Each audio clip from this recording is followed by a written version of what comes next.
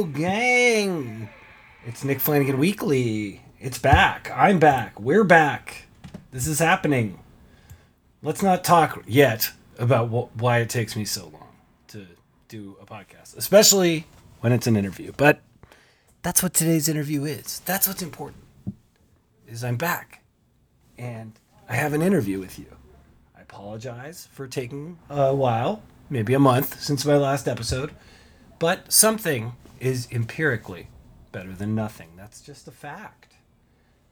Look, I've got excuses, okay? I want to make it clear this is an excuse-friendly show. For instance, and that's a two-way street. If you didn't get a chance to listen to the last episode I did, you can just send me an email explaining the excuse. Weeklypodcast@gmail.com. WEAKLY podcast@gmail.com. You can do that. I want to hear. I want to know why you weren't able to. So I give you my excuse. Here's mine. The interviews. It's the interviews. I just have a hard time going through all the steps of an interview. Edit. Session. Because it's not just one thing. It's like several steps. And my brain is fun. And sometimes taking one step is hard. And then sometimes taking the next step is hard. And sometimes taking the step after that is hard. So when there's multiple steps like this, it might take a minute. Work in progress. Look, I'm going to find someone to edit these interviews.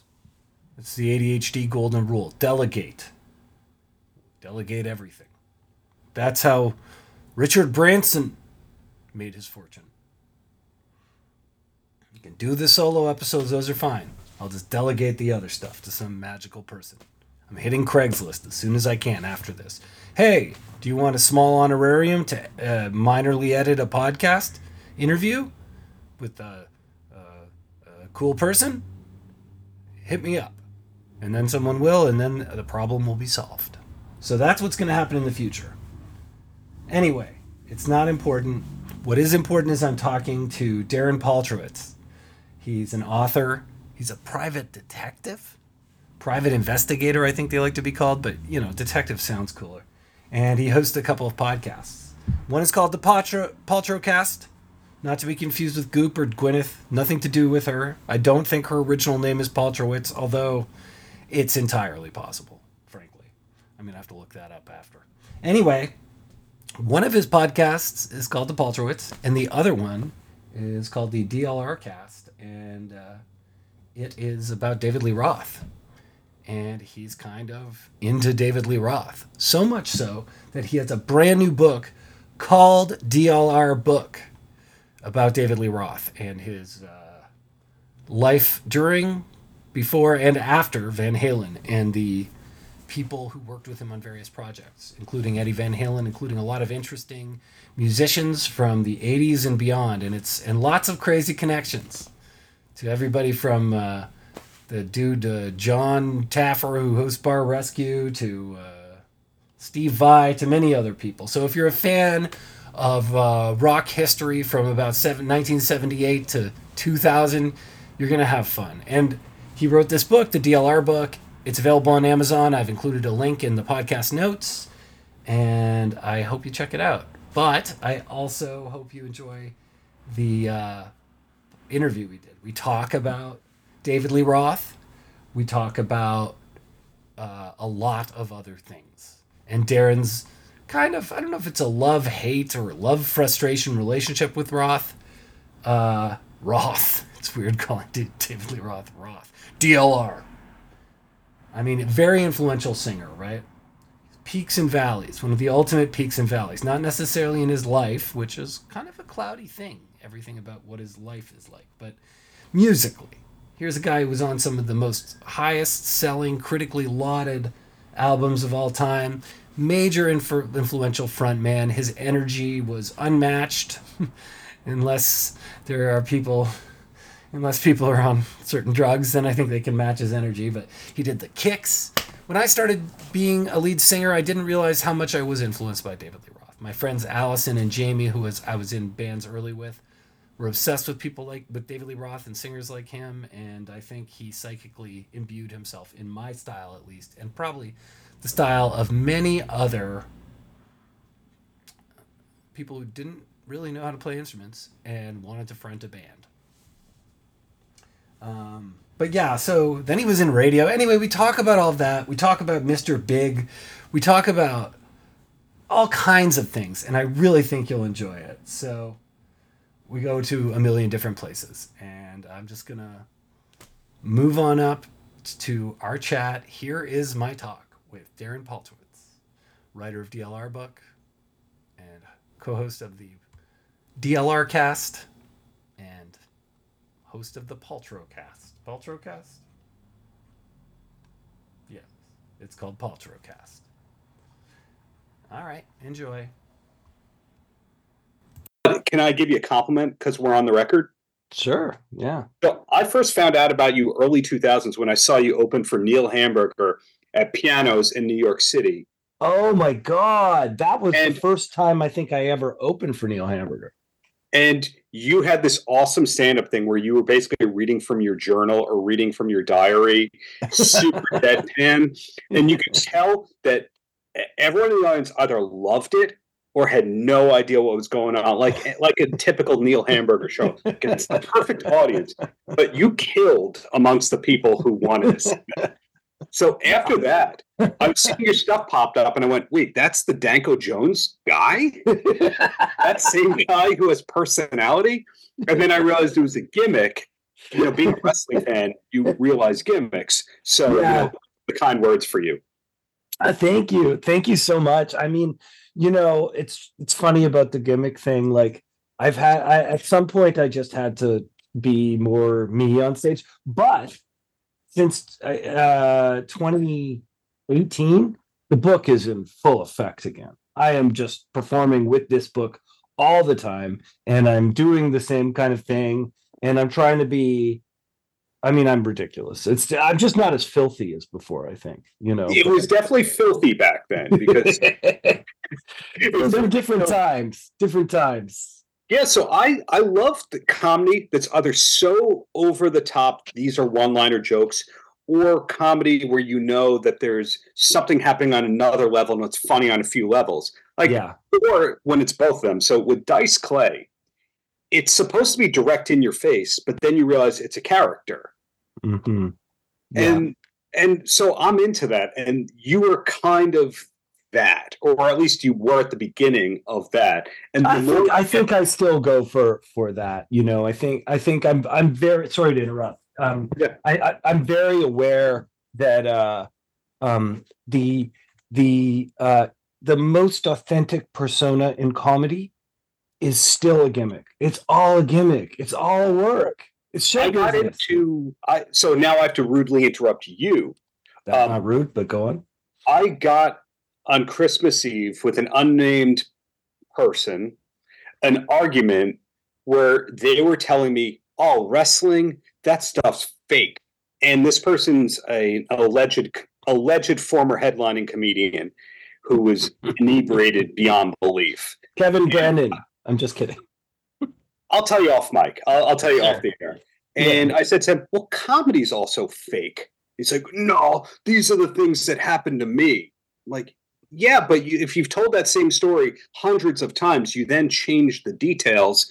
You're also not reliving it with your fake laughter. That's fake laughter that you use as your pause. So comedy is fake in a good way. Wrestling is fake. A lot of Stallone movies are fake. The heavier the metal band, the more likely they're just a bunch of smiley bros who play golf off stage. Metal is fake. But if you can see it for what it is, it's great. I mean, hip hop is fake. Yes. I mean, like not fake, but you know, it's a special. You know, actually, there's this thing in hip hop where people lately have been really trying to skirt the lines of fake, and they get arrested for murders based on the lyrics. Who would have thought Bobby Shmurda would get arrested for murder? I mean, you know, that song that big hit he had that I don't feel comfortable saying the name of. Yes. Was like, oh, that's such an amazing song. Hot Man. I mean, he hot guy. Yeah, but like he was like the tip of the iceberg, because even there it was like, yeah, he got arrested for murder, but even there the lyrics were like really vague. There's a guy in Vancouver who just got arrested, a rapper, for murdering guys, where he was like describing the actions and the gun he used. Oh, nice. In Edmonton, I think.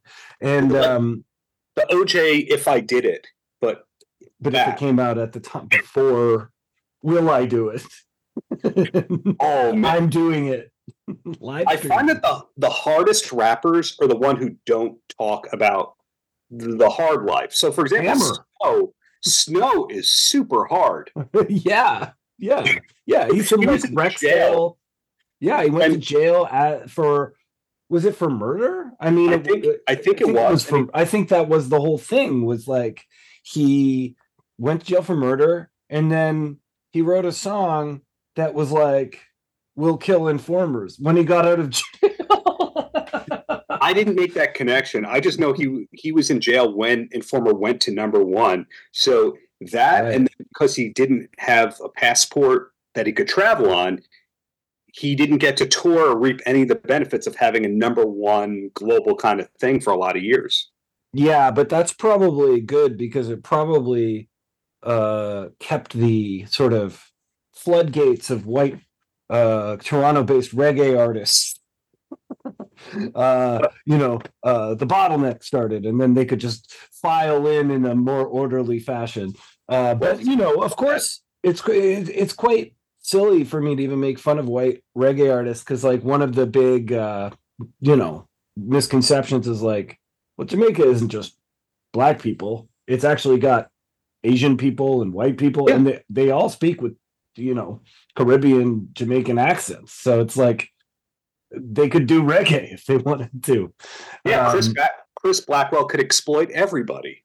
I mean, greatest patois of all time, Caribbean, dialect would have to be Adrian Brody and the Saturday Night Live. That's great. I only watched that over the pandemic. I mean, I only discovered that. I love me the Steven Seagal reggae movie. No, I haven't seen that. Siegs, as I like to call him. Yeah, that's what his friends call him. Yeah, Stevie yeah. Siegs. He had 2 or 3 solo albums. One of them is very reggae tinged, and look up Steven Seagal's reggae accent. You're gonna love it, Nick. Oh my God, I'm surprised I haven't seen it. Well, you host a podcast too, right? I co-host one, and then I personally host one. I host one that's the Paltrowcast with Darren Paltrowitz, which I also use for TV outlets, and I tape interviews for that 5-6 days a week. And then I co-host one with Steve Roth, no relation, that it's about David Lee Roth. It's called the DLR Cast, and it's a lot of work. You think it's going to be a lot of work, I should say, to find content about David Lee Roth, but then he puts out missives like the one he did yesterday, and you're like, okay, that solidifies us for another 2 or 3 months.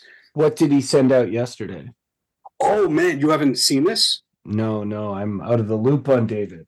Okay, I'm like I love David Lee Roth, but I've fallen in and out of era, and definitely in the early 2000s when I was like, McBand's were just starting, and even into 2010, really, like I was like really into Van Halen, obviously, and I'm interested in the song "You Really Got Me" as a divisive topic, because I think in your book you wrote is that the one that was divisive? I think something was Jump was divisive. Keyboards made it divisive. Yeah, there's a lot of divisive in general. The more you get into David Lee Roth, basically yesterday he on and off the last 15-ish years, on and off has had a podcast that he calls the Roth Show, and it's probably his response to getting fired from FM radio in the mid 2000s when he's taken Howard Stern. I remember all that. Yeah, well, I can have my own thing and I could do what I want. And Dave, when he does what he wants, is sometimes brilliant, and it's sometimes the worst, most misguided things ever. And what went up yesterday, in my humble opinion, is one of the worst things he could have ever done. They put up this 25-minute video. It's like a photo slideshow with just him talking, and occasionally his audio engineer pipes in and like, Isn't that right, Tom? Yeah, Dave. That happened. And then he calls his business manager in the middle of it. And to sum it up for you in less than 60 seconds, he slags Eddie Van Halen to no end, speaking ill of the dead, and like putting out all these bombshells about Eddie's divorce and addictions and problems. Oh, God. He says horrible things about Alex Van Halen. Oh. He says really bad stuff about Sammy Hagar. Yeah, well. And then talks about how he spent $92,000 at a dispensary and how he's a wake and bake guy and how Costco should sell weed and like Bob's Big Boy and it had salads. And does he live in California? Most of the time he seems to be in Pasadena in the house he grew up in, which was a manor and a state mansion that he bought from his dad, an ophthalmologist. Yes, I know. I mean, I've unfortunately I couldn't get through all the pages of the book, but you were kind enough to send me a PDF, and my God, I am it is right up my alley. And you know the way you're writing about it, with in the book, with sidebars are very necessary with someone like David Lee Roth. The real facts I've learned. I mean, just the stuff about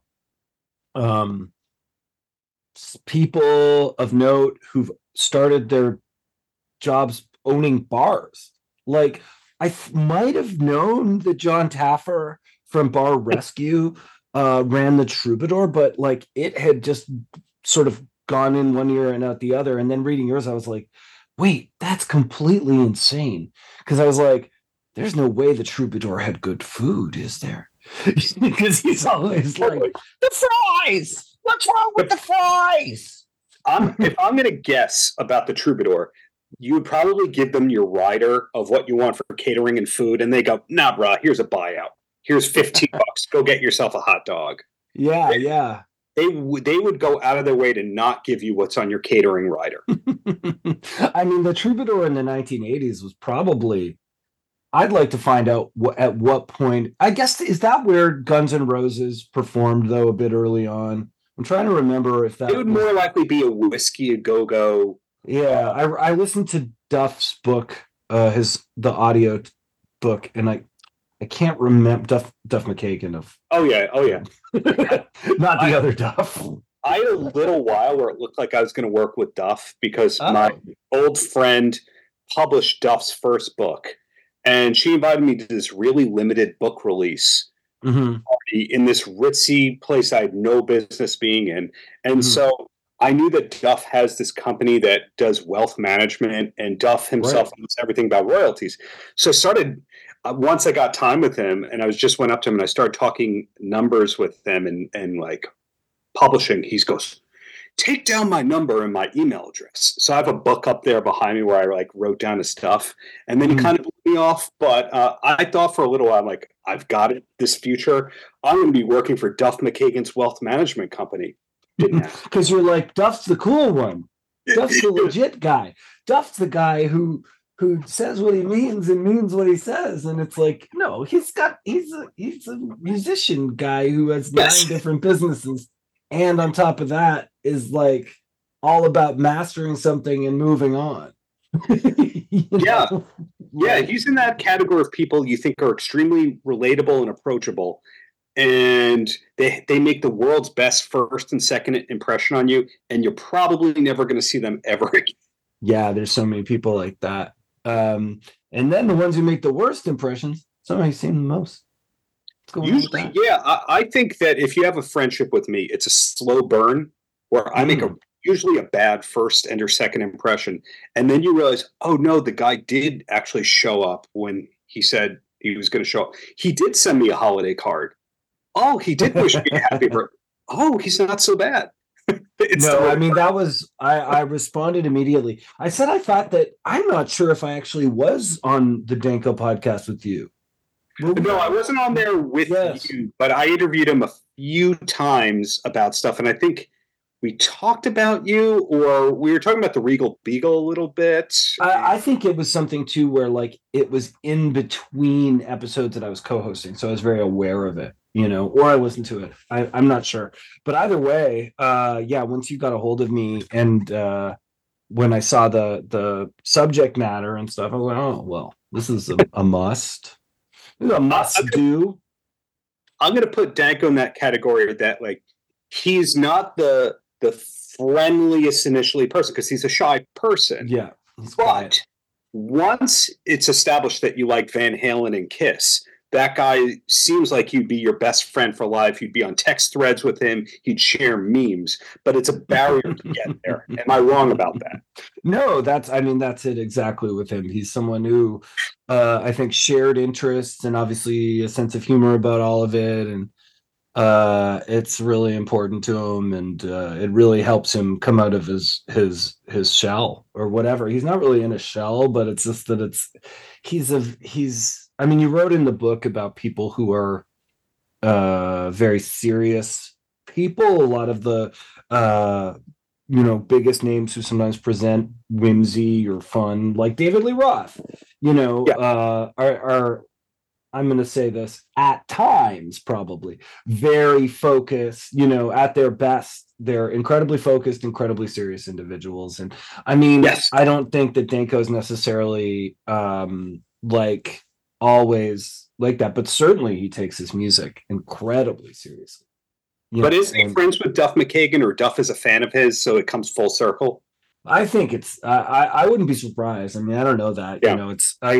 Danko is also like a really good example of someone who is a fan.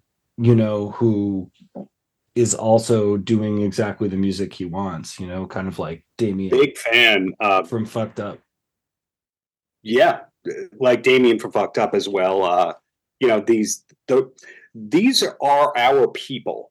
Well, yes, like I mean, I do this stuff too, and I'm a huge fan, I never saw too much of a distinction. Part of that is starting in like punk and hardcore, where it just the idea of Danko started that way too in a lot of ways. Yeah, like just in it's so, and Damien obviously too. So the idea that you aren't completely in awe, but also what would the word be? You are doing the thing. Like, you love these people, and you do have that kind of awkward energy that you exude when someone who you admire is around you. Not you, but just like I do. Yeah. I'm the friend that the comedians and musicians don't tell everyone is the friend, but they go, "Is this a good idea?" Yeah. And but the thing is that I would have that for like a very unfamous, like a cult figure, as much as I would have that for a really famous person. I'm just, if I admire something someone does, it's like I'm kind of like, wow, what's your deal? Like, by admire, I mean have that kind of like lightning bolt moment, which totally. I still want to get, it's hard to get that. But just getting back to the DLR thing, because I haven't even talked about it yet. You wrote a book. Hey, it's such a pleasure to connect with you, and the compliments will keep coming, but it's your interview, whatever you want. No, I will throw you compliments. I mean, I just think your writing and journalism style is it's just right up my alley. It's very readable, and of course it's really passion driven, this book, and it's you've got a unique group of challenges, particularly that you only have like one David Lee, from what I understand, you have one David Lee Roth interview to sort of go on. Like, you spoke with him like one time, basically, every other time. As a teenager. Yeah. But it was a good interview, and you got a lot out of it, and you've talked to like all of these surrounding people, like so many surrounding people. Yeah. And on top of that, you've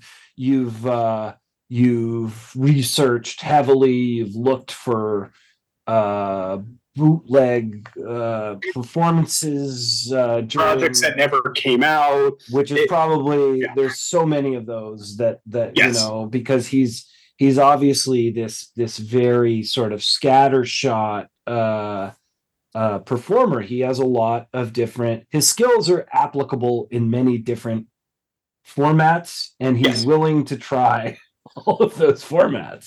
For better and because for worse, he's willing to try anything, for better and for worse. yeah, Whether he sticks with it, whether it's a good end result, is debatable. But I think that when he's great, he's the best, and when it's bad, it is the worst. So if you go for an album like Your Filthy Little Mouth from '94, and there's a right. reggae song on it, that should not exist. No one should have put out a David Lee Roth reggae song. No, Izzy Stradlin. Leave it to Izzy Stradlin. he's yeah. What's his name? The Juju Hounds. The Juju Zombies? Was it the Hounds or the Zombies? They were exactly like Rolling Stones. Keith, like he was doing the Keith Richards thing so hard that I think they were like opening for like solo Keith Richards shows or Stones shows. Yeah, Izzy's cool anyway. If you could, he's cool. Yeah. He's got the most integrity, arguably, of any member of Guns N' Roses, because he walked away at their peak and he never felt the need to explain himself. And he just rode around the country on a motorcycle. And he was, Axl's friend from Indiana. So that's I don't want to say. And then also he kind of comes and goes. Like he just sort of has the run of the place. Like I don't know if it's still like that, but he's just like popped up on random Guns N' Roses tours, since then. And I think, I went on to like a slight deep dive about Izzy after reading that book. Do you call him Jeff? What? Do you call him Jeff? Yeah, there's some celebrities where I figure like let's modify their first name or what you call them. So my wife and I don't say Rob Zombie, we say Bob Zombie or Bobby Zombie, and I think we took that from Tim and Eric. They used to say that. Yeah. And so if you change it up, Izzy Stradlin's real name is Jeffrey or Jeff. And I think Zach Wilde is also a Jeff. So you change it up and go. Jeff is the most changed name in rock. Guitar gods are named Jeff. There's Jeff Beck. That's the one. That's true. Jeff Skunk Baxter. Oh, yeah. So maybe the 70s you could be Jeff. 80s, it was out. I have a good friend who's a Guns N' Roses diehard, and when we're talking about Slash, you mean Saul? You just threw out the Saul thing. And of course, Iggy is James. Oh, Jim. Jim. Although I've heard he does actually use Jim in his everyday life. And an old friend who I worked with, who's a mastering guy, he owned a restaurant in the '90s, and Iggy Pop would show up all the time, and he'd call him, "Hey, table for two for Jim." So I think Iggy Pop is Jim, but I would rather call myself Jim than Iggy all the time, I think. Although that's fine. Iggy's fine. Iggy's a fine name. So what about Izzy versus Jeff? Would you rather be an Izzy or a Jeff? I think Izzy, I'd rather be Izzy. Izzy is very different than Iggy to me. Iggy sounds like a child. Izzy sounds like you're walking out of a cloud of fucking fog. And smoke, and you're just like you have a guitar in your hands, and you're really going nuts. But yeah, so DLR. So you're a teen. So Van Halen for you must have been life changing. Not as much as you'd think. I think you and I have a very similar musical path where I listened to top 40 until a certain age, until I became more of a punk rock guy. That is similar. And in terms of my top 40, when I was 9-10 years old, Van Halen, Motley Crue, Poison was top 40. And by the time grunge happened, I think I was out of music. I didn't really like Nirvana and Pearl Jam until like 5 years ago. I loved Alice in Chains. I liked Soundgarden, but I did not like Nirvana or Pearl Jam. I was kind of out of music, super into NBA and wrestling and sports. Then Green Day happened, and that was the gateway drug to learn, like, oh, Bad Religion, oh, the Misfits. Well, who inspired them? And then once I got into Weezer, it's like, well, who's like Weezer but better? And then I got into this band called Superdrag, and I realized that Superdrag was just a knockoff of Teenage Fan Club and Big Star and Cheap Trick and the Zombies. And then you go, but who inspired the zombies? And I kept working back. I became a music obsessive. So I loved Van Halen. They were on my radar, but I didn't become a deep cut guy until 10-ish years ago. I thought they were cool. I loved Dave's humor, but I didn't super dig into the music, if that makes sense. I loved the personality, but I didn't love Yankee Rose and all that other stuff until much later on. Yeah, I actually hadn't listened to Yankee Rose, and I put it on a couple days ago after reading in Spanish or English? English, and unfortunately, and I was trying to get I was trying to find some songs, but I was asking for them on like Google Nest, and it doesn't know how to hear words that well. Oh, in my experience, I'm using a very old one that I got for free, and from Spotify during a promotion. Sure. And yeah. I'm a YouTube music guy now. I do the YouTube. You do what you want to do. This is my paid promotion. If you're gonna go this route, get YouTube Premium Family Plan. It gives you YouTube Music. It's not as smart as Spotify, but it scours the video archives as well for the music. Mm-hmm. So you have access. Use coupon code Flanagan for 20% off. Code Flanagan. I also have some knives I'm going to sell in a second. And your new energy drink is awesome, Nick. I'm a big fan, and I use coupon code Flanagan. Raycon sunglasses. Whatever, that can be everywhere. It's purple mattress, Raycon earbuds, and I mean, it's very. I'm getting obsessed with YouTube stuff about scams, and now there's a lot of stuff that's about scam advertisers.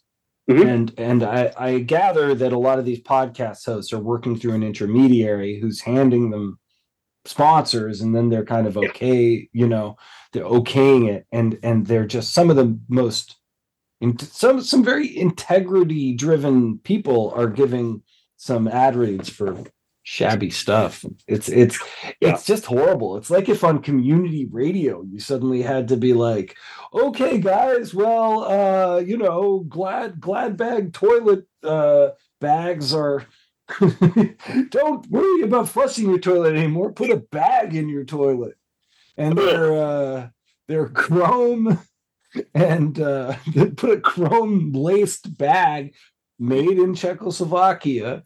This is not a China bag. China. This is not a China bag. Because I was finding out about this blade company that people advertise, and the whole thing is they talk about they make it seem like they're in Japan, but they're made in China. But then also it's like they make a big deal about Japanese steel, but actually steel grades are very consistent over the world.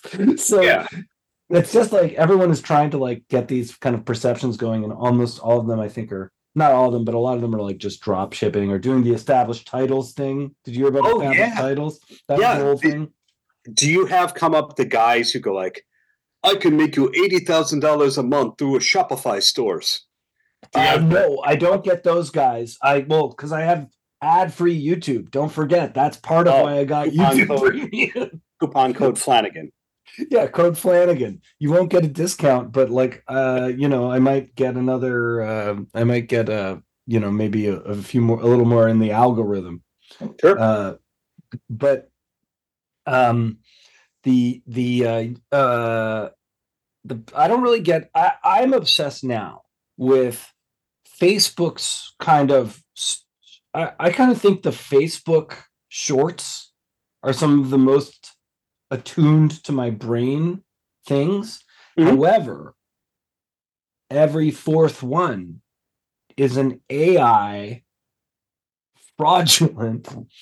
Yes. Elon Musk or Joe Rogan, someone saying, did you hear about Mr. Beast? He created a new casino app that everyone and I'm just like, how is this legal? Like these are like literally just making an AI version of a guy and saying they do an app that someone in Ukraine, Russia, is doing, and Yeah, I get those just like you, and the telltale sign to me that it's a fake thing or it's not legit is when you hear a great female voiceover and they say in the USA.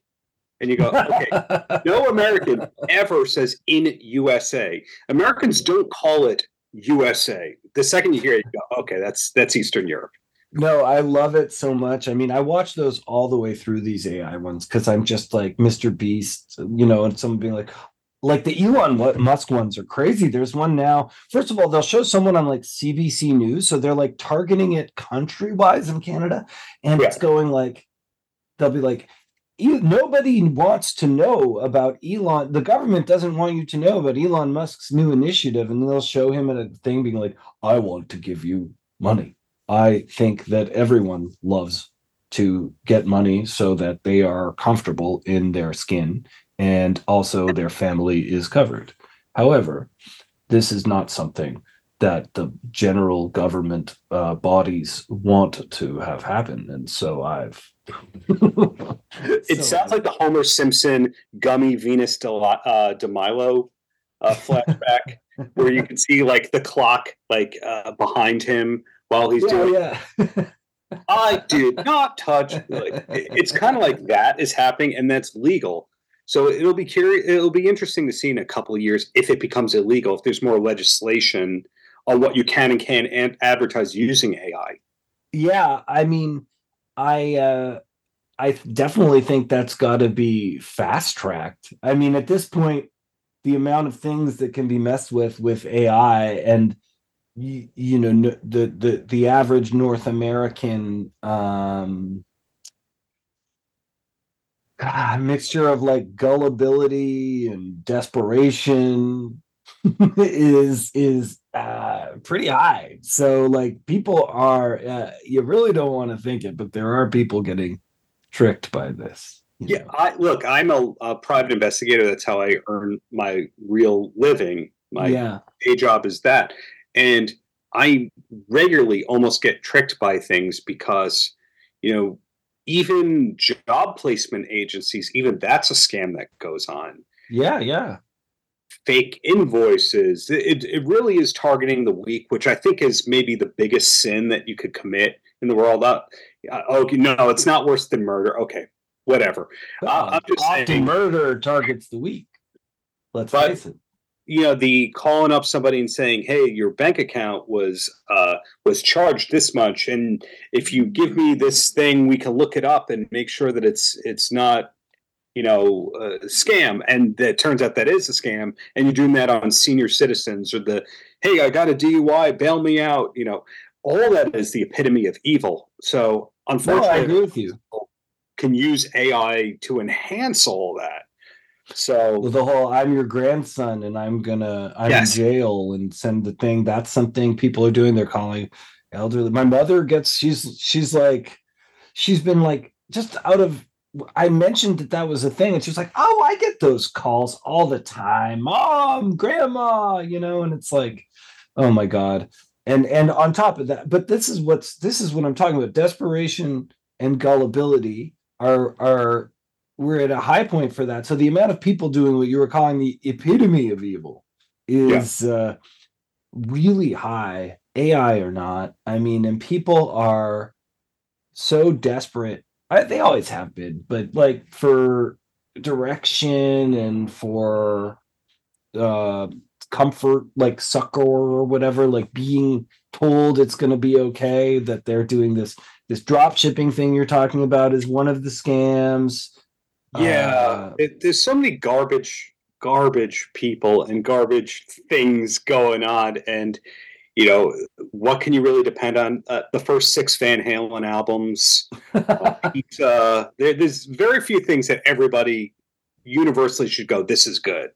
Korean Wi-Fi, from what I hear. Wi-Fi, water, things like that, birthday cakes. It's not a growing list of things that everybody likes. But again, first 6 Van Halen albums, everything bagel seasoning. Yeah, perfect. Absolutely perfect. Not everyone likes sushi because some people hate fish, which is a shame. Yeah, they're missing out. They're missing out. Not everyone drinks alcohol, so that's a limited thing. But yeah. So just quickly about with Van Halen, I grew up a little bit later, so I was seeing kind of everything at once, and it was quite confusing. So I was, couldn't handle California Girls, or he was already sort of seeming in that late 80s, early 90s kind of like ridiculous figure thing Yes. that David Lee Roth was in. When I did see videos right now, like it was Van Hagar when I was growing up, and when Right Now came out, and I was about Mhm. 10 maybe, I was like, oh yeah, this is cool. This is like Yeah, right now uh it is cool. I was like, this is like one of these social commentary songs. Then they It did the seems Clear like that. Pepsi commercial at the Crystal Pepper. exact same Oh, time. totally. Yeah. And yeah, but then I kind of backtracked again when I was like 13. I think there was a record. I got into buying records, so I was just and I had older friends who told me that what old popular music that they liked. They liked like Bruce Springsteen and I think Van Halen. So I went and I bought the first Van Halen I bought was Women and Children First, which is a weird one, I Wow. think. That's a It weird. was for sale at the Vinyl Museum, this old record store in down the street from where I lived. And it was like $1 record, and obviously that was probably the money I had. And so, it was, and I was like, this is okay, you know. Yeah, that is nobody's gateway to Van Halen. No, because it's not really a guitar record off top, you know. No. It's like a keyboard-ish record, and it's very vocal driven, right? Cradle Will Rock, that's like, is that on that? Cradle Will Rock is on that, I think. Yeah. In the cradle. But 1984, I never owned, but I owned the first two, records eventually. And I wound up loving David Lee Roth. And then when I was listening to Howard Stern as a teenager, when it first Mhm. popped up in Toronto, he was going on every once in a while, and I was sort of like, I was kind of into him, like I liked him, and then I was there for that whole weird kind of feudish, all the simmering feud with Van Halen with Yeah. Howard Stern when he MTV took over the 96. Yeah. yeah. So yeah, I mean, I always got a kick out of him for sure, and then there's so many contradictions.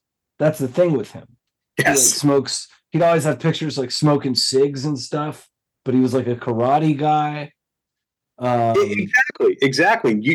You've picked up on that, and I'm glad that you've picked up on that. I'm not being condescending right there, because people talk about him being like the picture of fitness, because like he always has his shirt off or the jacket open, and he's always shredded, and he's doing his acrobatics. Yet every photo he has the Jack Daniels bottle or a cigarette, and he's talking about smoking weed endlessly. So you go, Yeah. either this guy's pretending to party or he's regularly having lipo. One or the other. And it's probably just depending on the day, like I think he was pretending to party yeah. personally. It's kind of like the person who they have the one cigarette, and in his case, the one cigarette is during the photo shoot or on stage or that kind of thing. And the one Right. drink is the Jack Daniels on the stage, served to him by a little person. It's not Lemmy. It's not like Lemmy where it's like round the clock. I don't know with Lemmy. Did you ever go to the bar, the Rainbow, in Los Angeles? Yeah, but I never saw him there. I went, I think once, maybe. I think I went twice. Once before he died. They might have both been before he died. I don't really remember. But yes, I went there. Okay, first time I went there, they're like, "Wouldn't it be cool if Lemmy came here?" And then 10 minutes later, Lemmy walks in, sits in the trivia machine at the bar. And you're like, "What?" I thought they were Mhm. kidding. I didn't think he was here every single night. And on one hand, I can imagine anytime you get something for free and you can have it every day, at first you indulge to the max because you go, it's free. Awesome. Yeah. And then eventually you go, nah, it's okay. Been there, done that.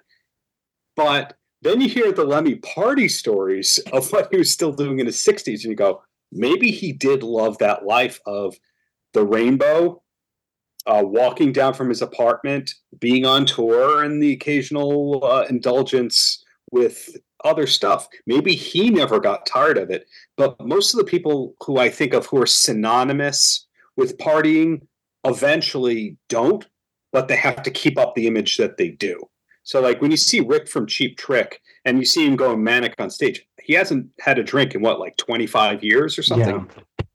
Yeah. But if Rick Nielsen then just stood there, you'd be super disappointed. Yeah. And the I don't know what the AC/DC situation is, but I would Not imagine, drinking. yeah, that's just like a corporation at this point, like just, Oh yeah. and the Rolling Stones, it's the same thing, maybe, I think. Well, Keith has quit smoking finally. yeah. I don't know. Rolling Stones. I usually believe the exact opposite of what the press release says. So I anytime mean, they that's go, true. oh, Ron Wood has been clean for 12 years, you go, okay, so he's in trouble. Got it. Yeah. He relapsed 12 years ago. Okay, I get it. He hasn't been sober for Yeah, 12 years. that's how I've learned to take the Stones because I don't believe at this point in time that the Rolling Stones wrote this new album. I think that they bought the songs. Smarter people than me have told me that. And I Yeah, think a lot I of can these see that. classic bands buy their songs or they go, yeah, cover this, and then they put their name on it or something like that.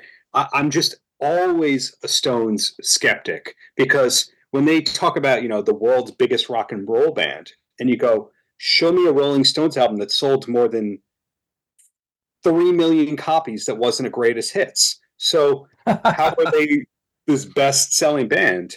Like Exile on Main Street, did it go platinum? I don't know. I mean, probably eventually, but Oh yeah, eventually. Pet Sounds eventually went platinum, but the Beach yeah. Boys didn't sell that many records. They sold singles, but not albums. No, the Rolling Stones image and frankly, like early musical quality, Yeah.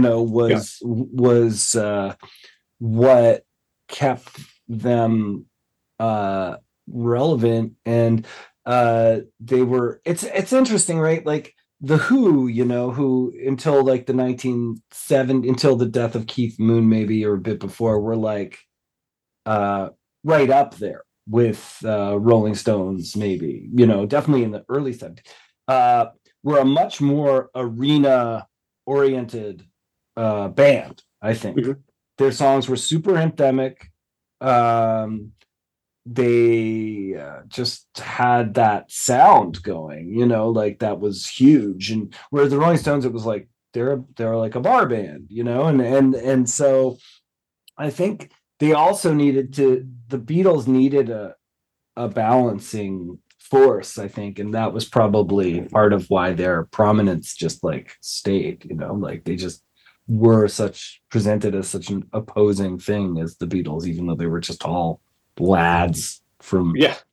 you know, Yeah, but that places. gets weird to me, being kind of a completist and a person who reads way too much and obsessed and all that. That I Mhm. think the first time that the Who ever toured Japan was something like 2010, and they're not this all-time classic rock band there.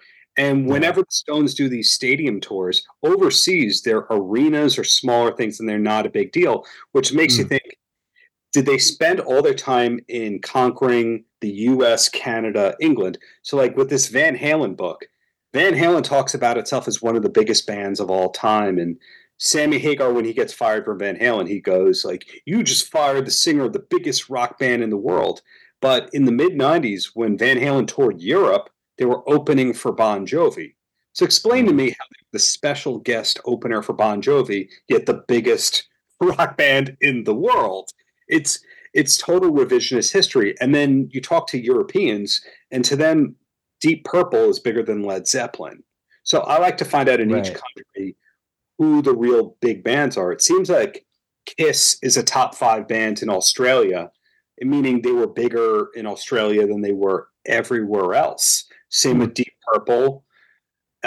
Every former member of Deep Purple can tour Russia and Japan as a solo artist. Like, it doesn't matter if you were an '89 Deep Purple, you're a headliner. And I Amazing.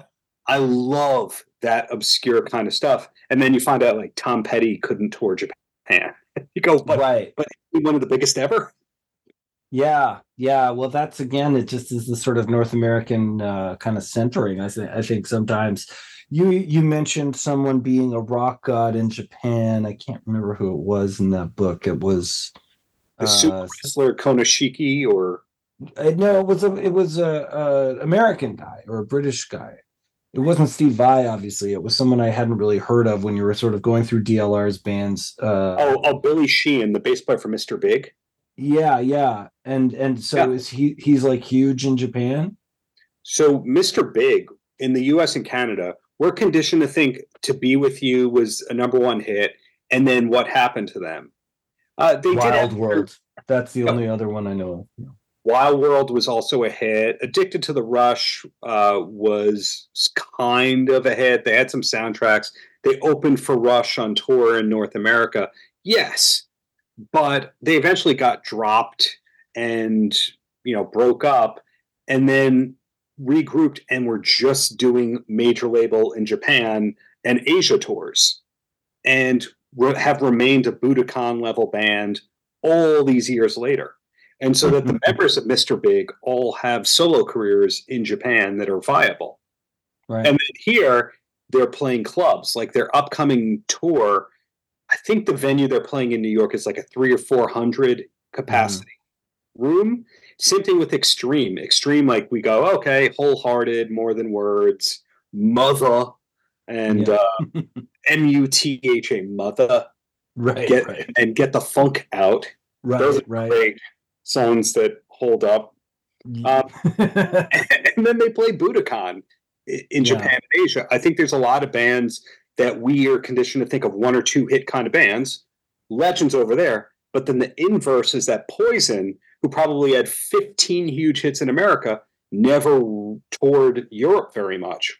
And I think they only played Japan in 86 or something. It's because if Poison toured Europe, people would be like, this is horseshit. Rock. Poison worked super hard, amazing work ethic. The performing, CC is the only competent guy, in my humble opinion. Yeah. I mean, I think that's totally true. And I saw I think I saw them once or twice. There was that like era of the package tour, so I probably saw them like Cinderella, and I mean, it's probably still or something. Yeah, it was at Wilson F Theater, and it was semi-miserable day, but it was fun. I loved it because you could play with the Poison concert bingo. You could do a bingo card and like fake Southern accent by Bret Michaels. Check. Yeah. Bret Michaels thanking the troops. Check. Bret Michaels showing that he could play one song on the acoustic guitar. Check. Bret Michaels showing he could play the harmonica. Check. You can kind of do that thing where you're supposed to leave the show going, man, Bret Michaels can do everything, which is a David Lee Roth copy. Because there's David Lee Roth tours where in 88 where they brought out steel drums in the middle, and so everyone gets behind the steel drums and they do a marching band thing. Mm-hmm. I saw that. We wrote about that, yeah. And then he has the harmonica on this song and the acoustic guitar there, and then he dances there and he rappels there. So you're supposed to go scats at some point, probably. Keep it alive. Maybe he steps behind the drum kit to hit one cymbal, and then you're supposed to go like, wow, he plays 8 instruments like Wayne Newton. Yeah. I mean, I know Paul Anka actually has a lot of skills, but I worked at Massey Hall in Toronto for a while. Really? And I saw lots of cool shows. And I saw George Jones near the end of his life. That was really weird. And Gordon Lightfoot over many years, and Neil Young and all that stuff. But I saw Paul Anka as well. And it was obviously he's like a Vegas act so he was doing so much shtick, and it was just like, he probably played Diana 4 times or something, including one where he goes, Viagra, Oh no! it's just like I just think Oh, maybe it's the language, the shared language thing, but I feel like the gimmick aspect that you're talking about is just like a lot easier to pull off in North America, and like you kind of have to reimagine it sometimes if you're doing it. I guess that's what's so impressive, when these bands do those like kind of Rio or South American tours, and it's always metal. Metal is this sort of mhm, one that really has global reach. It feels like even Deep Purple kind of like goes into that category. for sure. Bands like Metallica, probably Guns N' Roses too. Oddly enough, like Yeah, their biggest gigs were Rio. Kiss was also a Rio, Rock and Rio kind of band. I think Gene Simmons just announced a Brazil tour yesterday, even though Kiss retired. right, yeah. Of course, they retired really recently too. If I recall, it's like Yeah, within the early December, so that's 6 weeks back. He's retired and he's already booked a Brazilian tour. I mean, I thought that was like there was all this interesting stuff. The stuff about Gene Simmons signing Van Halen to like a development contract of sorts and Yeah, shopping their demo, and then when nobody wanted it, just like ripping up the contract according to him. And I yeah. mean, that's goes against some of our expectations of Gene Simmons, and it's probably not that simple. He probably had some other motivation, like, I don't know, I'm in a touring rock band, and maybe I don't have that much time to keep shopping this demo. So that's what he said, and that his manager turned it down. But I'm on the personal welcoming Gene Simmons is nice committee, which is a very rare thing that most people just they take everything at face value and they don't realize he's just a wrestling bad guy. Yeah, Yeah. I mean, I agree with you there. and so when you're actually in a room with Gene Simmons, if he wants something for you and or he's he's not threatened by you, he's like the uncle that you wish you had, that Yeah. he's really funny, really smart, really patient, and like yes, he has an ego, but he's happy to talk about himself because he's really really proud of it. So all of my in-person Gene Simmons interactions were just like A plus plus because I was expecting this mean restrictive guy who's going to make fun of me. And I tried to, I never want to overstay my welcome with interviews except yours. Yeah. Yeah. I'm trying to see if after 6 hours you go, come on, Darren, I've it's been still too got much. time. I've still got time. I'm not in a rush. But That one is not about hour. I'll tell you, look, I accidentally paid for Zoom business or whatever. I yeah, got to get my money's worth. We are. yeah, I get it. Uncle Gene taught you well. So the Yes. first time that I interviewed Gene, which was a fluke, that I was writing for this really big clickbait website, and they went, "We don't want to talk to Gene Simmons, do you?" Oh, yeah. And so I said to Gene's handler on site, like, how long do I have? And they go, is 60 minutes enough? I went, oh, I'll just do like 25, 20 minutes. And they're like, oh, take your time. So I wrapped it after 2025, and they're like, you could have more time with him. I'm like, but okay. So I did another 5 or 10, and they're like, you can talk to him more. I went, uh, okay, a little bit. And then I gave him a gift, a CD of a Jan and Dean album. And then he Mhm. wanted to talk to me even more. And then I'm That trying to is get so out of cool. there. And then they go, do you want to sign? Do you want a signed photo? Yeah. And again, I thought I was done, and they kept letting me hang out. So then I like cross the barrier and go, what can I ask Gene Simmons that he's probably not been answered that I'm curious about? So I threw a question where I said, when you got sampled by Tone Loc on, is it Funky Cold Medina? Probably Yeah, because it wouldn't be Wild Thing. yeah, Wild Thing sampled Van Halen, and Yeah. Funky Cold Medina sampled Christine 16, I think. Mm. And so I asked him, hey, when you got sampled, did you get paid?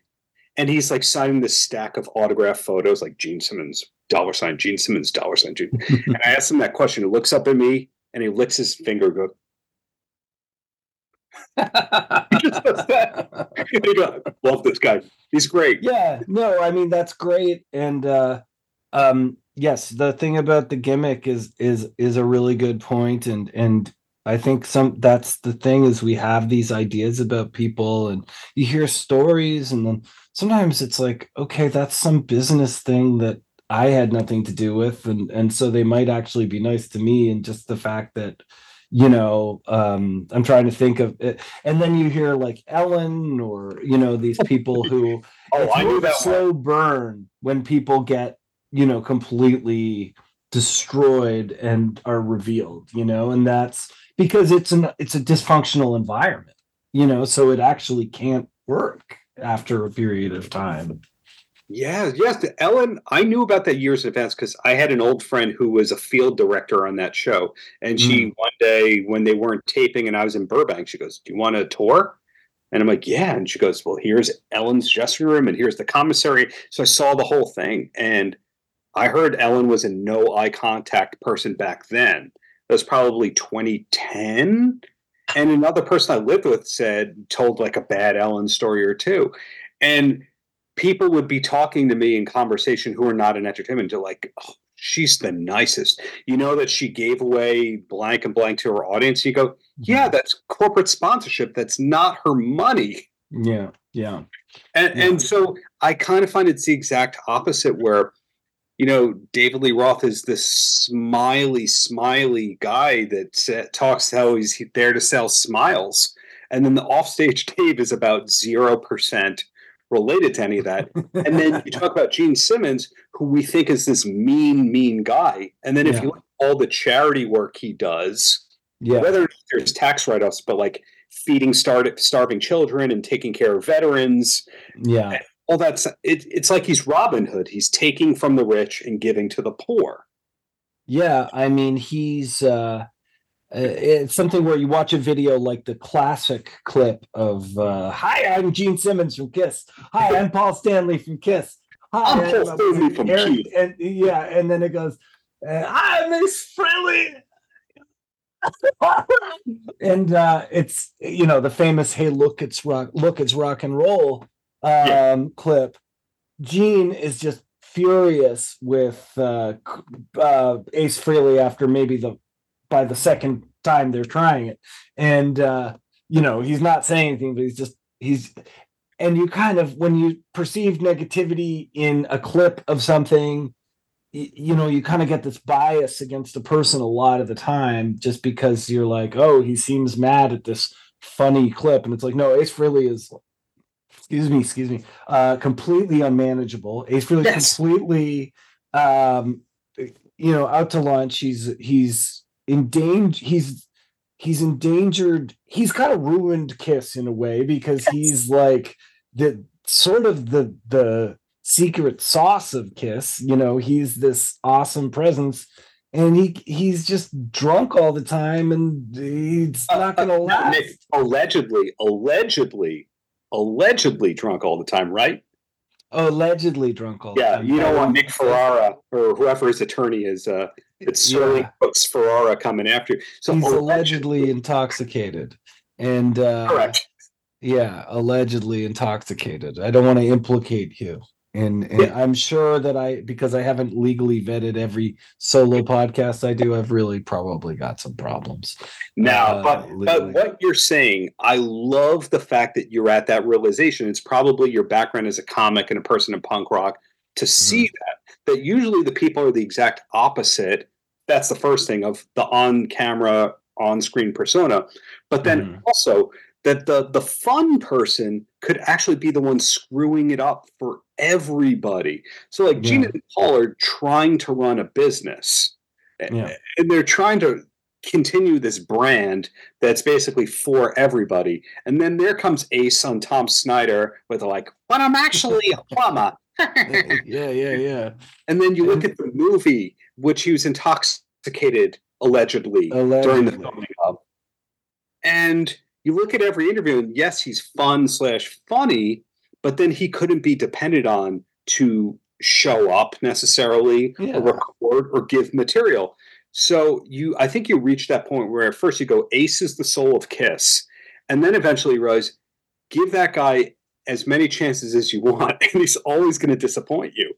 Yeah, and it's about longevity and in a lot of ways, and so when you kind of see things play out this way, actually, the musical feud that I've been interested in the last few days is third base. Wait, there MC Search is feuding with Pete Rock? Pete Nice. It's Prime Minister Pete Nice. Like, so Search went on. He did like a press tour, and he went on Math Hoffa show, which is this sort of popular video podcast, and he was talking about royalties, and I'm watching it, and I'm like, wow, like he knows a lot about royalties, and this is really interesting. Yeah. Used to be an AR guy, stuff, and I was like, oh, this is pretty interesting. And then I'm kind of like, and you might have seen it in sort of the TikTok of of news. You'll always see something. Oh, Search says third base and Hammerhead a thing. Like there's always a Search sold his Nas masters that he had not long ago, and Nas said nice things about him in it. So I was kind of like, Search seems all right. He also talked about addiction in this, so I was like, well, this is interesting. But what he's had some shit with Pete Nice for like 13 years or something. He's had his co MC in third base. Apparently, Search's wife. He brought his wife on tour, which was a no-no according to Pete Nice. I think there must have been some sort of static. Search says Pete called his wife a name, and you can find a clip online of Search saying stuff on some radio show, and Pete calling in and just calling like hard bullshit on like everything he says, and calling him a pathological liar, and them yelling at each other for like 5 minutes, and it's still a rift. And it sounds to me, and Search also started this business where they were like, or joined some kind of business allegedly. I want to say I might be getting this wrong. Is that enough of a clarification when you say? Yeah, I think so. And where they got in trouble for like trying to turn every song on Spotify into like an NFT without informing the artist. Oh. Like he got into some crypto NFT stuff, and that's never a good sign. And so that is a very interesting kind of thing to me, because there's a lot of different aspects. It's like Search is sort of telling stories and maybe exaggerating his role in them. Like he said that, I don't know, he said something about like having something to do with the Rakim song Follow the Leader, which is just like, and kind of like writing for Rakim, like, which is insane if you think about like the best rapper, like the most respected rapper. Even if that happened, it's like, don't come out and say you did. I have to cut you off because I want to know if you've seen this. Do you know how? I shouldn't say you know how. MC Search's talk show. Which one? The white rapper show? Or no. that was what he produced. Oh, he did have that reality kind of thing. But he started a podcast or a talk show. What is this? He had a TV syndicated daytime talk show, like a Maury Povich or a Sally Jesse Raphael. I'll roughly guess 2004, 2005, and he definitely wants this gone. But on YouTube, you could find this video of Opie and Anthony. Did you know who Opie and Anthony were? Yes, of course. Hey, not everybody knows it. They weren't in every market. Remember, I'm a big Howard Stern fan, and I'm so biased against Opie and Anthony, and frankly, I feel vindicated. And I was until I saw the real side of everything. And then you learn like the controlling stake that Howard had on everybody, and everybody related to Howard Stern is the exact opposite of how they are on the air, off the air. Like Jackie the Joke Man is so nice. If I email Jackie the Joke Man, probably within 30 minutes, he's going to write back. Well, I stumped Jackie. I got a shirt when I was a teenager. That was one of my entrees into. Do you have the shirt still? I think somewhere. I Hot might have dogs and donuts. no, it was just I Stumped Jackie the Joke Man. Very Awesome. classic. And but he was you know, he didn't like my second round of jokes, but I'll give it to him. Yeah, Jackie's nice. I mean, I had some experience with some of those guys. The C team back in the day, thanks to Danko, and he knew Jim Florentine. Oh, So was still hilarious and still representing metal in a great way. he was very nice. And then Richard Christie was nice. Oh We yeah, all saw Loverboy together. thumbs up. I Yeah, like me some Mike Reno. yeah, and then it was at Healy's, which was Jeff Healy from the blind guitar, who you know who he is. The Jeff Blind Healy guitarist band. from Roadhouse, Oh one yeah, of Canada's big 80s blues exports, you know. I And it was I at his bar, Healy's. I did not know he had a bar, and that is fantastic. It used to be a goth bar called Sanctuary. Or I don't know if it was Sanctuary, but it was a goth bar in a basement, and then it became Healy's. So to finish that Opie and Anthony thought, and then I have a Canadian question for you. Okay, so there's a compilation of Opie and Anthony and Jim Norton watching highlights from the MC Search show, and basically he's one of those people where he has at-risk youth and or people who are playing up their urban roots, and he has to interrupt them. Go, I'm gonna be real with you. He has to do that kind of stuff. But then you have to put aside that as great as MC Search and Third Base were, he is a prep school kid of Jewish descent. He is not from the hood. No, that's what I'm saying. Is like Pete Nice. I think at this point, Pete Nice is because Pete Nice right now is on this other HBO show about hip hop the Hip Hop Hall of Fame, and he seems like he's genuinely about hip hop, whereas MC Search is genuinely about MC Search, and that's whereas if you watch, it's kind of like what's happening with Cat Williams right now, where everyone is like, oh, Cat Williams. This is really telling about people's age, because like Opie and Anthony era, Howard Stern era, this would be every fourth interview would be this level of shit talking of people and things, like if there was a person, and now because of the hype machine being so important to getting more people to watch it, everyone's also Cat Williams himself has been saying this stuff anytime he gets a chance to be interviewed for about 10 years. Yeah. So I don't know why this time it's more important. So one of my regular listeners of the podcast I do about Roth was texting me about Cat Williams today. And I think that Cat Williams and David Lee Roth on a personal level have some of the same issues, allegedly. They're comparable in terms of what they do and the problems that they have. The difference is, if Cat Williams hits that stage, he's going to kill. He's still a great comic. He is so funny. So you could put aside the fact that he's troubled and erratic.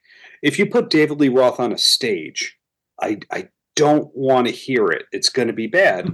So I can tolerate someone being difficult and not making great life choices if the art is still awesome, if that makes sense. So what prompted you to, because you don't have a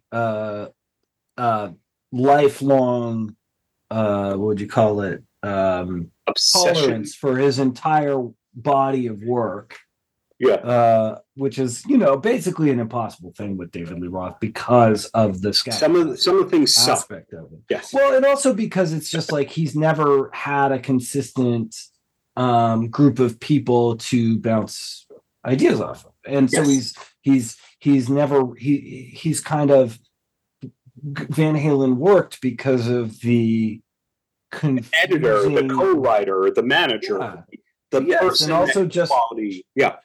Just how weird how that combination shouldn't have worked. Like it was a guy doing these kind of like cabaret R&B vocals over like some of the best musicianship you've heard, and and it was fun. It was, but it had that really, and it was catchy. And then it was kind of like, okay, now he's covering California Girls, and that was, or now he's climbing a mountain and he made a song around how he climbs, like, and that's in the 80s. That's still like towards the peak of his career, you know. Absolutely. And to add a little color to what you're saying, just like Paradise is a Brett Tuggle song. Brett Tuggle is his keyboardist who was Right. for a long time with Fleetwood Mac, Paige Coverdale. He of Lindsey Buckingham solo. He died within the last, I think, about a year ago. Just a awesome guy. So that song is a Brett Tuggle song that Dave quote co-wrote. Right. You look at the song "A Little Ain't Enough." That's a great David Lee Roth hit that Dave co-wrote. It's really a Robbie Neville song. Rob came up with some of the lyrics also. So he demoed it, came up with the music, all the parts, some of the lyrics, but it's a David Lee Roth, Robbie Neville song. And so I think that if he had the right collaborator, Eddie Van Halen, Steve Vai, Brett Tuggle, it's going to be a great song. But a 100% David Lee Roth idea or song is always going to miss the mark. Yeah, you got to marry your manager. You got to go Ozzy style, and then it's like, Yeah. Ozzy's all the copied Van Halen as someone like the process, or David Lee Roth. I don't remember what it was. Like he dyed his hair orange, and that you wrote about it. And but the song, I mean, you get Randy Rhoads. You got the song. He is very willing to get assistance, and it might be with the help of Sharon, but it's like because of that, up to like Whitfield Crane doing the Hats on the Cradle. Well, Cats in the Cradle, but Whitfield Crane apparently for the later Black Sabbath tours was behind a curtain. I didn't know he did that. Bed track. I knew that Robert Mason, who's now in Warrant, did that, but I didn't know that Whitfield Crane did that for Ozzy. I'll tell you, I absolutely believe it because I was at my friend. Actually, this is my friend's birthday party. It was actually Neil Hamburger's birthday. It was at this birthday party, and then Whitfield Crane. Someone goes, "Oh, here's Whit. He's going to play a song," because it was like there was a musical thing, and I didn't know who it was. And this person then does like the greatest. And Eric Paparazzi was in the backing band for this thing. He's Eric is in a lot of these LA. He's an amazing session musician. He's Eric did all the music for Neil Hamburger's last couple of records. And and the new one is a concept record that's a musical, and the first song is sung by Neil Finn from House, and the woman from Bow Wow, Annabelle Wynn or something like that. Yeah, and there's a couple of other people who sing on it, but he also sings some songs. It's called Seasonal Depression Suite. Like a hotel suite.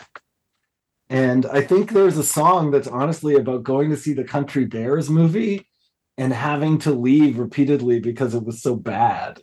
I really think there's a song he sings that's just about going to a screening of the Country Bears and like occasionally taking breaks because he didn't like it. So Whit anyway, at the party. Yeah. So Whitfield performed the greatest. I didn't even know it was until afterwards. They're like, "Oh, that was Whitfield Crane from Ugly Kid Joe." What? He performed the greatest AC/DC cover I have ever seen someone do. It was like he really pulled it. I had no idea he was that talented, And then so once I saw that, I was like, "Oh, of course he would do this Ozzy kind of approximation because he could easily do it." And I think that maybe DLR's ego and lack of marrying his manager just has led to these things where he's just not able to, like you said, rely on other people, to it's the lead singer curse, if you aren't the primary songwriter and you don't play on like a Yeah. crazy level, you really have to just submit to being at the mercy of who you're playing with. I mean, Rollins, like got these people for Rollins band that were just like Yes. really good players, Henry Rollins. In fact, it was probably a nice break from Black Flag. It's probably a much more For professional sure. situation. Wait, it's an underrated And album, and and yeah, and even, because he's someone who's like, okay, so I came in and had the luxury of being able to cover all of these amazing songs, like to re-record all of these amazing songs they already had. Then he's in Black Flag, and it's like, 2/3 of it's yes, shit. I'm not Not really, not like his fault, Greg Ginn's fault. necessarily. It's like Greg Ginn's fault. And it's like, yeah, okay. So like the album Slip It In's kind of cool, and My War's pretty awesome, but My War is also pretty awesome in the same way that like kind of Metal Machine music is awesome. Like so bad it's good-ish. Yeah, I mean it's just an endurance test, but the more that people listen to it generationally, the more influential it becomes, and the more music is ruined. But well, Rollins, I don't know if you remember. It was Greg who recommended My War to me, by the way. It was Greg Turkington who was like, go check out My War. I love me okay. intentionally bad albums. Yeah. I love it. And I think that Eat 'Em and Smile by David Lee Roth in Spanish, Sonrisa Salvaje is up there. You'll love it. And it is on Spotify. Yeah, no, I literally went play Sonia Salvaje to like the Google Home, and it just was like, no, maybe no. It's definitely on YouTube on bootleg postings. I love me a bad, unintentionally bad album, and just about all of our favorite artists have an album like that, or they have a single that's totally like, McCartney with Temporary Secretaries, god awful. Everyone has that era where like they shouldn't have, but they did. The Beach Boys have plenty of that. Johnny Carson. Oh my God, yeah. But why did you call it DLR book? How David Lee Roth changed the world? Why did you? Maybe that's a good question for you right now. Why? DLR book itself was an homage to his studio album from the late 90s called DLR album, or I'm sorry, I do understand that was viewed as a potential return to form. And then also in general, a lot of people search for him online as DLR. So I thought that would hit all the SEO. In terms of how he changed the world, I think that part I don't remember if my literary agent was telling me it's got to have this and it's got to have that. But the more I got into it, I do think he changed the world because him and Van Halen were both super instrumental to early MTV. Early MTV showed a lot of artists. Let me say this differently.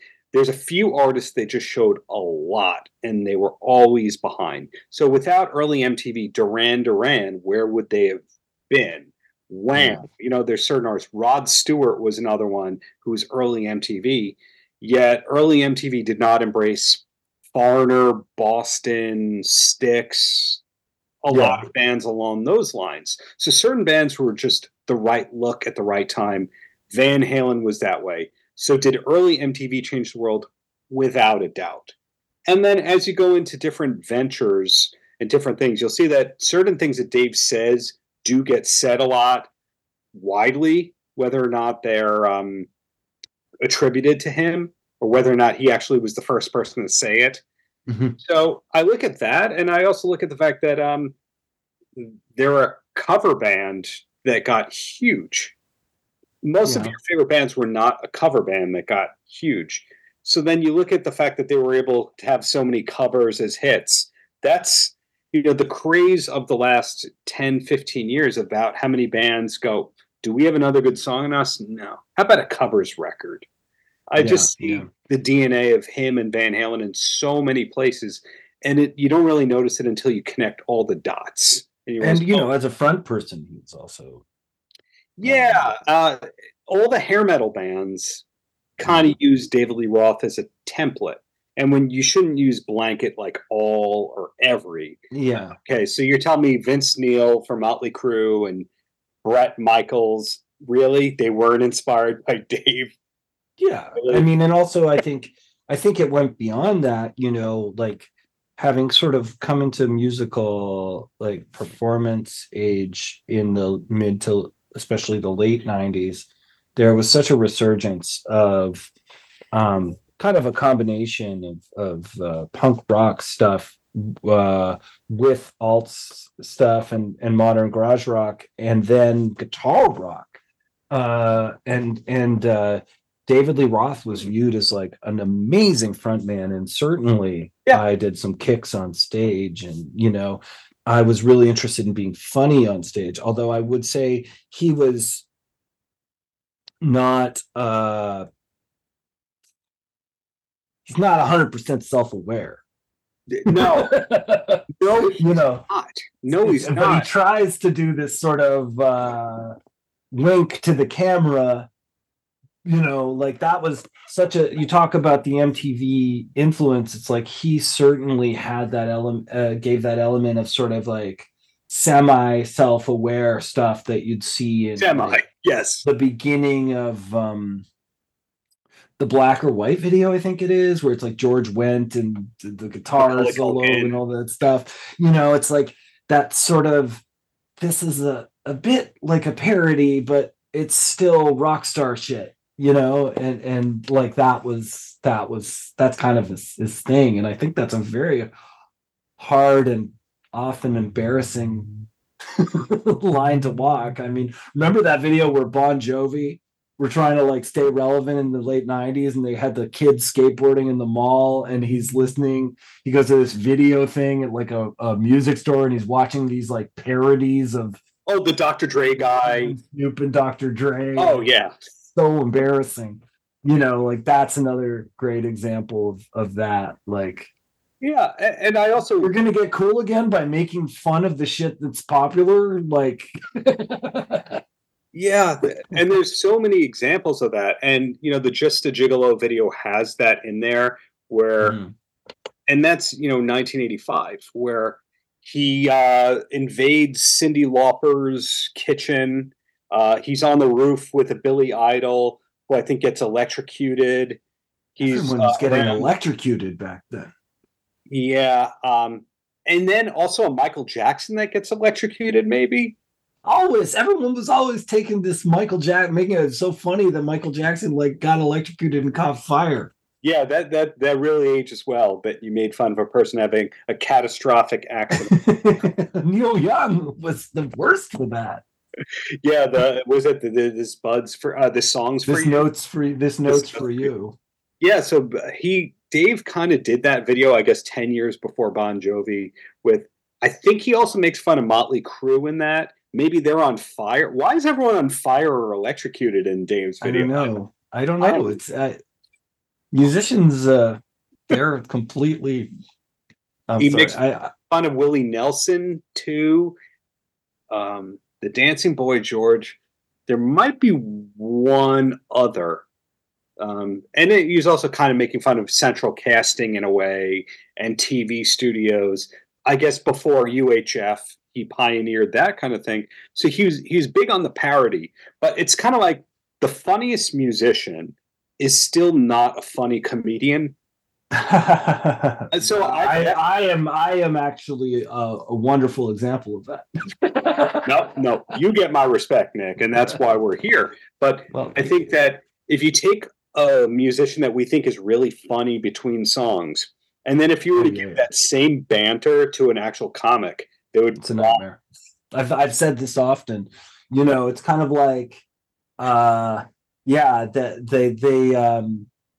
it's musicians get so much space because of what they do, being so hypnotic and being what people hear when they're having great moments or get through when they're having tough moments.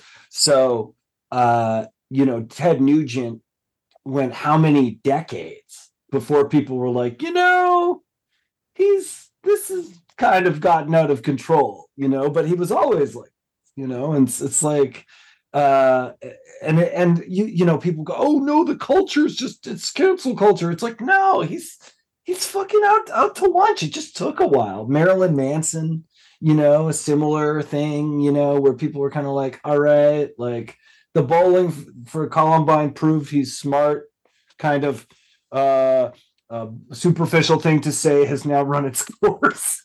It's like, what are we looking at? So I think that most of these musicians that we think are hilarious are just, they are not funny. So when the wife and I watched about 6 months ago or so, when they released Van Halen 84 Donington, someone bootlegged it. We've been waiting 30 years to see that because it's never been out. And was this in the UK? UK, yeah. Yeah. And it's like the film cuts out of parts, but it's pretty solid video and audio. And when you watch Dave have his couple minutes on stage where he's telling the story, you as a comic would watch and go, that 4-minute story should have been about 25 seconds. This is a lack of comedic timing and substance. There's no premise. There's no tag. This is also a rape joke. Right. Yeah. This does not age very well. Yeah. Yeah. This sounds like 80s concert banter for sure. But I'll tell you, the funniest musician that nobody gives credit for being funny, David Coverdale from Whitesnake. Really? Yeah. Why? His stage raps are good, but his interviews are really solid. It's more like he read a joke book on every self-deprecating one-liner he could have, and he just has it like this, like, and how white was my snake? Like he does. He has all them, and you go, Coverdale, you scoundrel. Yeah. So he's like funny, but kind of like in a very practiced kind of like, I've got to be funny for my interviews, and I'm going to be the best funny interview of all the rock frontmen. Yeah, that's good. Coverdale could kill it as a one-liner comic. No one has ever talked about that before, but I could watch 90 minutes of like, the wife and I the other day, like doing that. You've lived in the States for 35 years. You shouldn't have that accent anymore. We want a character to put on. You live in Nevada. There's no British people around you. Well, look, Darren, I think we should chat more. We should. You're welcome to come back in the future. Thank you, Nick. I passed. This is like a comedy club. There's I passed. I can material here. You've been passed. Yes, you've been passed on to the in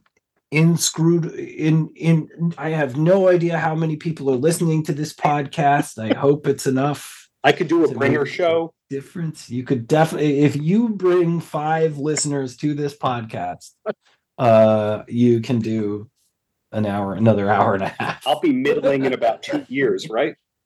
Yeah. Okay. Yeah. Cool. It'll still be bringer, but you'll be middling, And by middling, I don't mean performing in the middle. I mean middling. Yeah, I'll take it. No, thank you. Be a pleasure. And what you do. So where can they thank you? Where can they hear your or read the book? Sure. DLR book, How David Lee Roth Changed the World by Darren Paltrowitz. The book is up at Van Halen store, Amazon, Walmart, Target, whatever your preferred book retailer has it, they'll have it online. And the Paltrowcast show, not just Apple, Spotify, but also TV, local now, which Byron Allen owns, and you should pay your respects to Byron Allen because he's going to own everything very soon. And DLR Cast, that is just audio, but Spotify, Apple, iHeartRadio, etc. And just put my name in the Google machine, and you'll see way too much. And if somebody wants you as a private investigator in the Long Island, New York area? I would say nationwide we can do it. I've hired out to an investigator or two in Canada. So if you need global stuff, we can get it done. But you can find me through the contact info on paltrowcast.com, and I'm pretty easy to find. I found you pretty easily when I did my quote research. Yeah, just put the name in the Google email, and usually it comes up. Well, thanks, man. Yeah, I'll I'd be glad to have you back, and I'll probably stop the not recording, but the actual on the record now. And that was my chat with Darren Paltrowitz. I hope you liked it. It was a nice chunky one. Who doesn't love a chunky one? I do love one. Anyway, be sure to check out DLR book. The Amazon link is in my episode notes, and also you can just Google DLR book plus Darren Paltrowitz, and you'll find a link on Amazon. And of course, I've got links to his podcasts as well. And there's going to be more Nick Fleming Weekly coming right up. I have a couple of other interviews in the can. They will come faster. Don't pause. Don't, you know what I mean when I say pause. Don't get a dirty mind about it. And you can see me perform live if you want. Do some stand-up comedy. February 28th at Bar Orwell. March 2nd at Comedy Bar. March 9th at the Transac at 9:30 p.m. and March 6th at 2:30 p.m. and March 16th at 9:30 p.m. That's March 9th, 2:30, March 16th, 9:30. I'm keeping it short today. My intros and outros, but that's okay. We'll get a lot more fun later. Anyway, have a wonderful time. Feel free to support the podcast at ko-fi.com/Nick Flanagan. That's coffee.com/Nick Flanagan. Bye-bye.